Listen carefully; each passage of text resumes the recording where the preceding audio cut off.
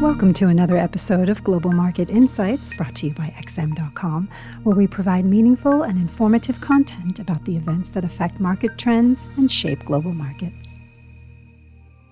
It's Wednesday, September 29th, and you're listening to the Daily Market Comment Podcast here at XM.com by Mario Hadjikyriacos. I'm Cristina Marujos.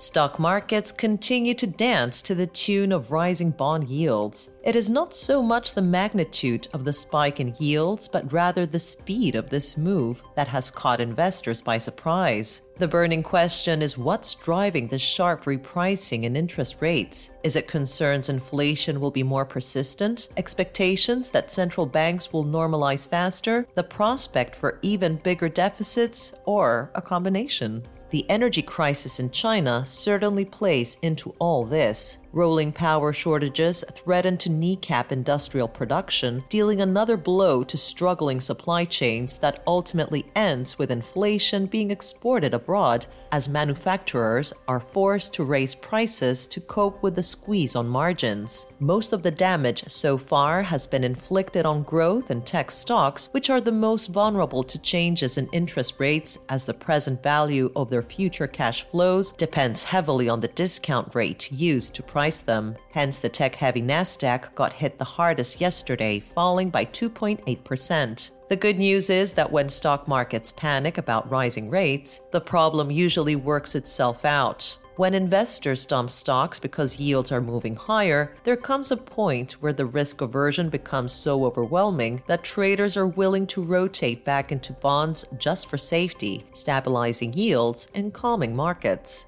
A similar dynamic can play out in dollar-yen. The pair rigorously followed Treasury yields higher in recent sessions, but when the sell-off in equity markets intensified yesterday, its gains were capped as safe haven flows rushed back into the yen. It is trading a touch lower today, mirroring the minor pullback in yields. Staying in Japan, Fumio Kishida just won the leadership contest of the ruling LDP party. His victory almost guarantees he will become the next prime minister given the party's majority in parliament, but he may not hold that position for long as a national election must take place in the next 2 months. The market reaction was muted, with the yen and Japanese stocks driven mainly by global forces. Over in the United Kingdom, the pound was caught in the perfect storm yesterday. The optics of the fuel crisis and concern over an economic slowdown joined forces with a sell-off in equity markets and a stronger US dollar to push cable to its lowest level since January. Even mounting bets for an earlier rate increase by the Bank of England couldn't stop the bleeding in sterling. A quarter-point rate increase is now almost fully priced in for March, following some signals from Governor Bailey that rates could be hiked even before asset purchases end this year to fight inflation.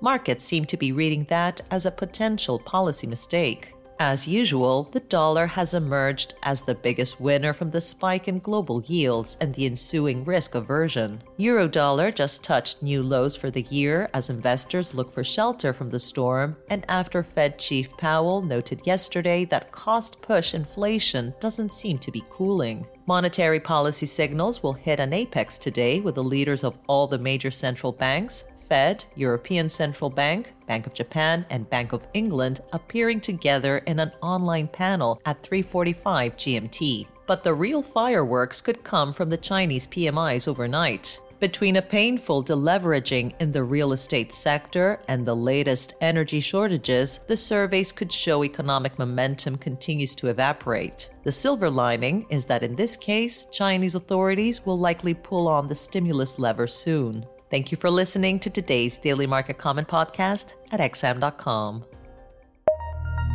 Thank you for listening to another episode of Global Market Insights, brought to you by XM.com. For more in-depth technical and fundamental analysis, be sure to visit www.xm.com/research.